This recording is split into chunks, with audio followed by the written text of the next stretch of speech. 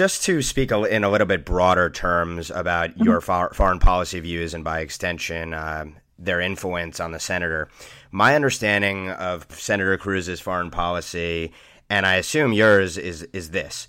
The first thing would be what determines whether to intervene militarily, otherwise, or not at all, is what is in America's compelling national interest. Number two, when we intervene militarily, we have a clear objective and an exit strategy.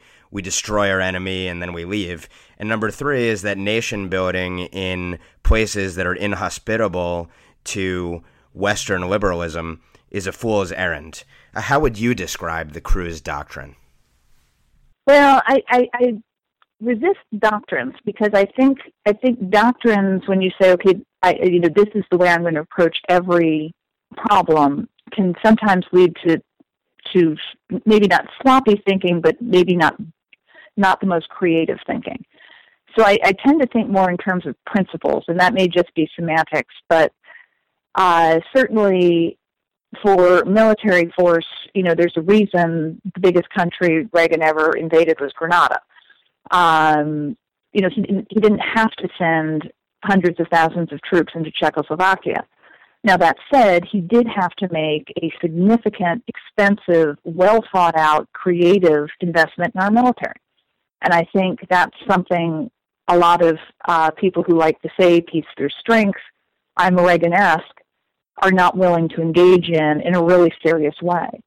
So, that would be one element in it. I think, absolutely, as you said, if you are going to engage in a military action, you need a plan. I think you also have to be very clear-eyed that very few plans survive contact with the enemy.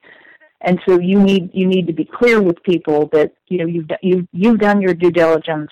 This is what you want to have happen, but that war is a nasty, messy business.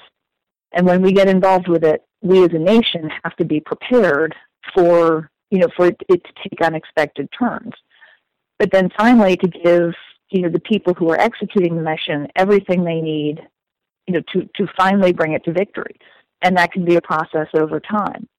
So I don't know that that's a doctrine, but it would be a set of sort of guidelines for how we would approach this.